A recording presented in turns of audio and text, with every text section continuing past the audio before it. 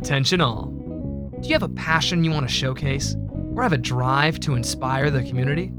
Apply for the Centennial Campus Community Programming Grant today at go.ncsu.edu/cccpgrant for a chance to earn $2,000. It's a worthwhile opportunity that will allow you to bring your ideas to life. Share your passion and earn a CCCP grant. The views and opinions expressed during Eye on the Triangle do not represent WKNC or NC State student media. Your dial is currently tuned into Eye on the Triangle on WKNC 88.1 FM HD1. Thanks for listening.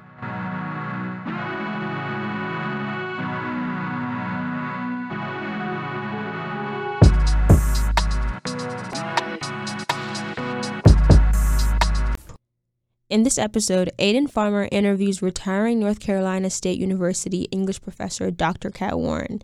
She shares her thoughts on journalism, nonfiction writing, and her panel at the Fall 2021 North Carolina Writers Network Conference titled To Tell the Truth. I guess to start out, looking through your career, I'm interested, what made you return to academia?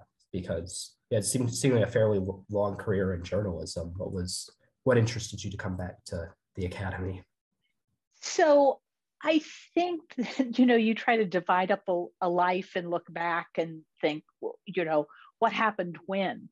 And quite literally, Aiden, when I was a journalist, I was always involved in sort of employee activism. So journalism in the 1980s was this moment when newspapers were going through a kind of bean counting phase, which just got worse and worse. And that is that newspapers decided that they had to have more of a profit than they had in sort of previous iterations. And the net effect was that it was undermining good journalism. So there was a moment when I decided that journalism was not going in a beautiful direction. And I started teaching by accident at a small university. I was just going to take a break from journalism and go back.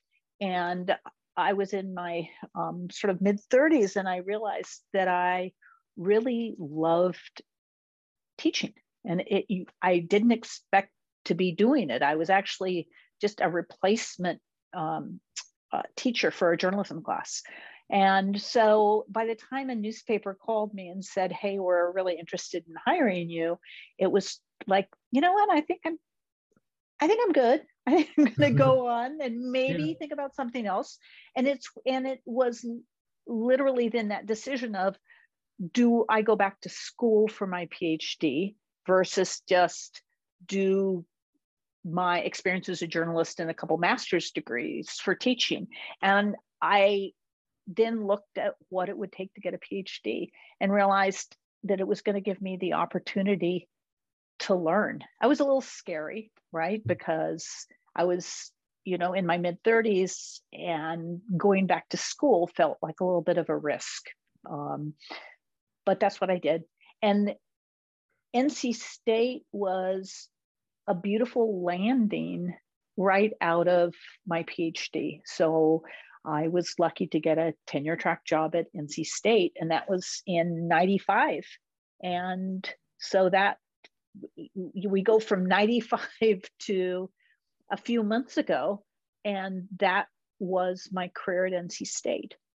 So I'm curious, you talk about new journalism not going in a good direction in the 80s, and then you translate that to now, the 80s seem like the golden age of journalism. How do you prepare students for that kind of environment teaching? I think it's extraordinarily difficult when you have super creative, invested, passionate students where you're essentially saying to them, look, you're probably not going to get a job as a full-time journalist these days, right? And so what do you do? And how do you prepare students for what is inevitably a pretty rough economy, a world that is filled with uncertainty, the inevitability that students are going to have not just one or two or three jobs, but many different jobs over the course of their careers. And I think, Aidan, that there's no way to fully prepare people for a world that looks like this right now. I think that the best you do is that you understand that people are resilient. And I think that your generation is having to be especially resilient and especially sort of flexible in the face of between climate change and democracy being undermined and jobs not being kind of guaranteed anymore. I mean, I frankly think it's a deep pity that unions are not doing well in this country, because, you know, being able to have some protections as a worker, that's going away. Yeah. So what do you say?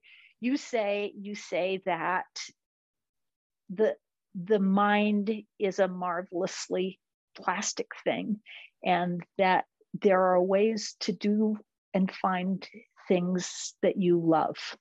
And, you know, I look at the kinds of careers students have sort of gerrymandered for themselves, and I'm totally impressed. I mean, what do you say to people? Yeah. I thought that was interesting looking at, you, according to your CV, founded the Women and Gender Studies major here. And it is interesting, what was that process like? I mean, obviously this is somewhat of a more conservative institution, and I was impressed, the mid-2000s is a fairly late time to be starting a Women and Gender Studies major at a major university. So what was that process like? So, those processes are sort of, I mean, I was thinking it's similar to when we look at what happened just now with the infrastructure bill in Congress, with Democrats sort of coming together with a few Republicans, and that concept that it's like sausage making. It is in some ways, kind of ugly and compromising process with, in a sense, all these little hoops to jump through.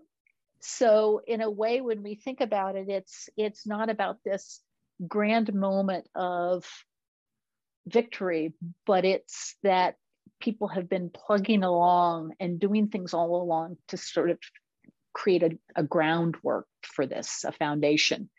And that's what happened with Women's and Gender Studies. There were a number of people who came before me who had been quietly working for years to try to get those kinds of courses in at NC State. And I sort of took it to its sort of natural, what can I say, coming of age, right? Sadly, what's happened since is that these programs have been undermined because of budget cuts in the humanities and social sciences. And so at this point, that major is pretty inactive. Yeah.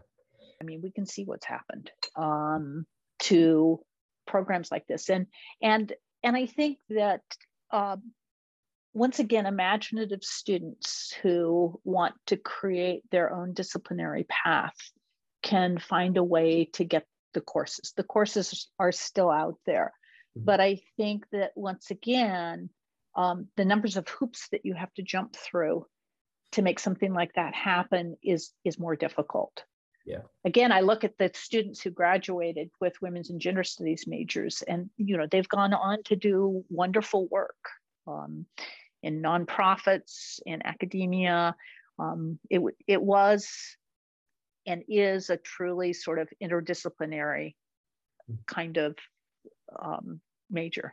Yeah, see that interdisciplinary thread a lot. And looking at some of your classes that you offer here or have offered in the past, I think it's interesting to look at, so much of your courses are centered around science writing or creative nonfiction, I think is something that comes through. And it seems, I'm curious, was that more of a compromise in the sense of you wanted to teach something that was more in line with the STEM mission of the university, or was that really something that you were engaged with? Like, what's the process for those courses? What are they like? So when I was hired in 1995, it was specifically part of my part of what they were looking for was not just somebody who could teach journalism, but somebody who could teach science journalism or environmental journalism, because I was essentially asked to teach this graduate course in science writing for the media, which I created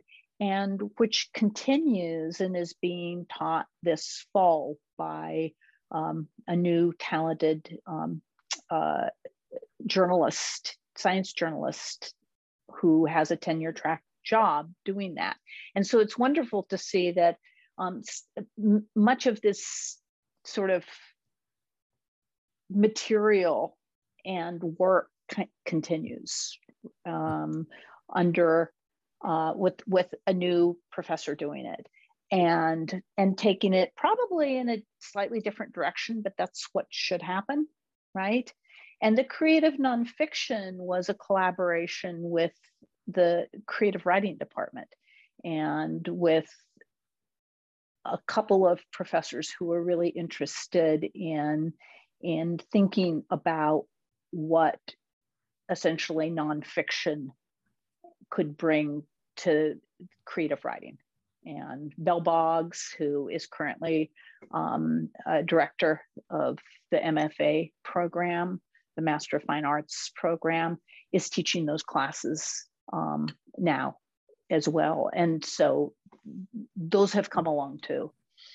And how did those teaching in those environments kind of inform your process for your book? Because obviously that's also sort of creative nonfiction in a certain sense. Like, was there a connection there? Was that something you were interested in before? Yeah, I mean, it is, Aiden, it's really true that I've always been environmental science writing has always been in my wheelhouse. My father was a biologist, a fisheries biologist, and water pollution was his, and studying water pollution was his jam. And, I kind of grew up in the country. And so that connection between science and dogs and essentially crime, because, when I was a reporter, crime and courts were part of my sort of natural beat. And so having those things kind of come together made a ton of sense. And also that when I was looking at the work I was doing, I realized that with the dog, with Solo, I realized that much of it was about science and was raising all of these questions, right, to me about what do we really know and how do we know it?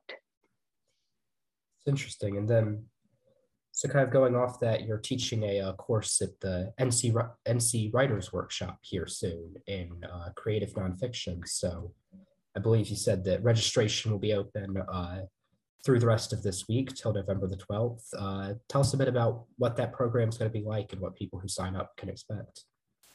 Well, I'm actually working on some of the presentation right now, and part of the concept of this is that many of the people who are part of the Writers' Conference are writers of fiction, right? But not all of them. And one of the things that I realized early on, even as a reporter, was that every piece of writing that you are going to have when people are investing their time, that question of wanting to know what happens next is so central to any fiction or nonfiction writing. People don't have to pick up a book or a magazine or a newspaper. They are not obligated to keep reading something when they pull it up on their computer screen.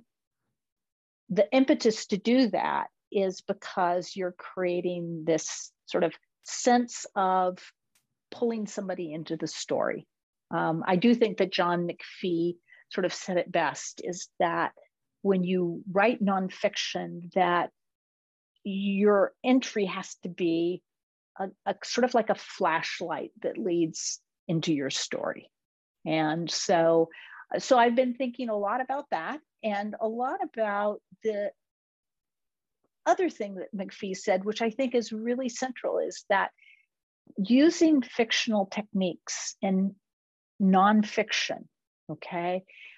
If you were using the exact same kind of techniques in fiction, you would think, oh, that's just so obvious. I mean, that's just like a Harlequin romance or a badly written thriller, and you'd sort of roll your eyes. But these kind of techniques brought to nonfiction end up working extraordinarily well because it's the truth. And so you add story and narrative to something that is true, and you get something that's really compelling.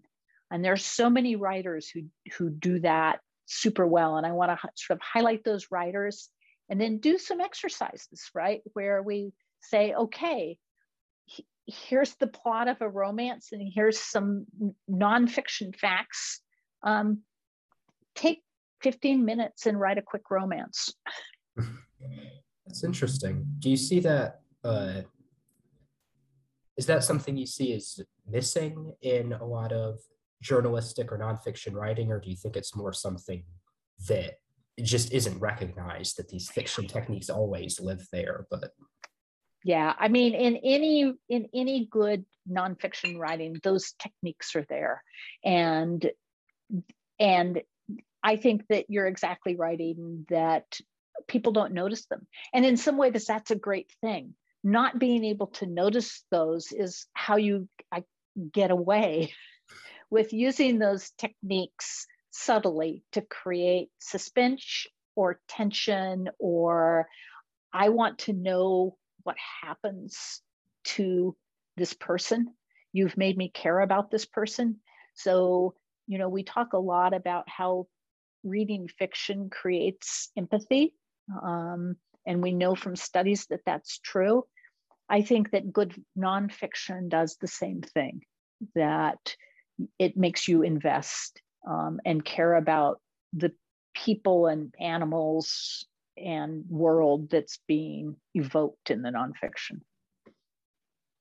cool. How do you balance that component of wanting to create a compelling narrative and build empathy with trying to make sure that you stick to the factual basis, or that you don't misrepresent what's going on in the real world? Is that a struggle, or does it kind of course fit more easily? Yeah, I mean, it's a huge struggle, and I think it's a scary struggle for some people. I think that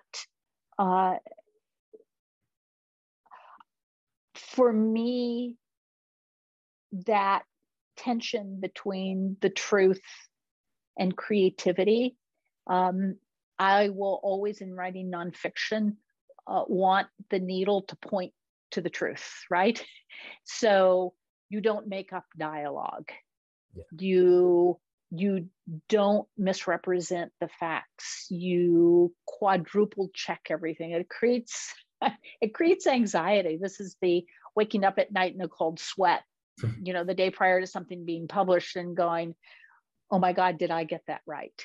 And yet with all of that, there's still tons of room for using creative systems. And I think that it's partly that people are storytellers, right? This is a really, I think, deep in the human brain, one of the ways we make sense of the world, one of the ways we order it, is through narrative. And so in some ways, I think that both the writer and the reader are unconsciously able to create those narratives, because that's how we want to order the universe. So in your program, how do you approach that kind of order from a conscious perspective? Like, how do you take that kind of underlying human impulse to want to impose narrative and turn it into something that can be structured and that can be rigorous and accurate while still being compelling? Right. So part of what you do is, and when I was teaching at the university, reverse engineering really good writing is incredibly helpful as an exercise to then learn how to turn around and mimic some of those kinds of techniques. So, Tanisha Coates and Dan Barry and Cy Montgomery. And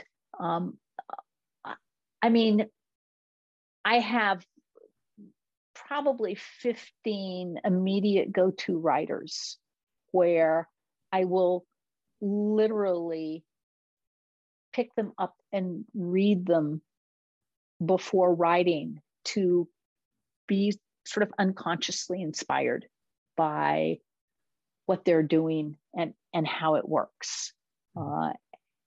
That's kind of a long explanation, but I think it's really necessary to do the studying of good writing and also to occasionally study bad writing. Okay, to say, why doesn't that work? Right? If this works, why doesn't that work? And George Saunders is one of my sort of favorite fiction writers. He did Lincoln and the Bardo, and he just put out a book last year, maybe a year and a half ago, a Swim in the Pond in the Rain, where he actually deconstructs several Russian short stories. Not my favorite thing, Russian short stories, right? But what's fascinating about what he does and what he does in terms of looking at them is literally sentence by sentence, paragraph by paragraph. He figures out, why does this work? What makes this work? And again, 19th century translated from Russian short stories have nonetheless these things about them. Just like, great nonfiction writing, have these things where you can look and say, oh yeah, there's a moment and there's a moment and there's a moment. And so with translations, does that really come in with the construction of the narrative, or is it more on a granular prose level, like the ordering of the words? How do you? It's so, I'm very conscious when I look at sort of the structure and rhythm of something in a native language, for instance, where I know that I'm doing alliteration, or I know that I'm pairing things where, that term lost in translation, where it might not work in a different language as well, right? So, like the title, What the Dog Knows, right? It's a play on dog nose, the nose of a dog, right? And it's also, it has got this, it's got several subtle little threads. It's a very hard title to translate into another language, because you inevitably lose some of that with the other language. So that's sort of why translated short stories, that they still work, is a pretty amazing thing. Yeah. All right. Well, thank you so much for your time. People can still sign up through the end of the week. And if you would like to hear more of Dr. Warren's thoughts, or would like to practice some of these techniques yourself, what was the name of your seminar again? To Tell the Truth. To Tell the Truth. Okay, you can see To Tell the Truth at the NC Writers Workshop. Thank you. Our theme music for today's show was Come Over by Makai Beats, licensed under Music Archive. This has been Aiden Farmer for WKNC Radio. Thank you for listening. You can listen to more episodes at wknc.org/podcast, and you can also tune in every Sunday at 6 p.m. to hear new Eye on the Triangle episodes.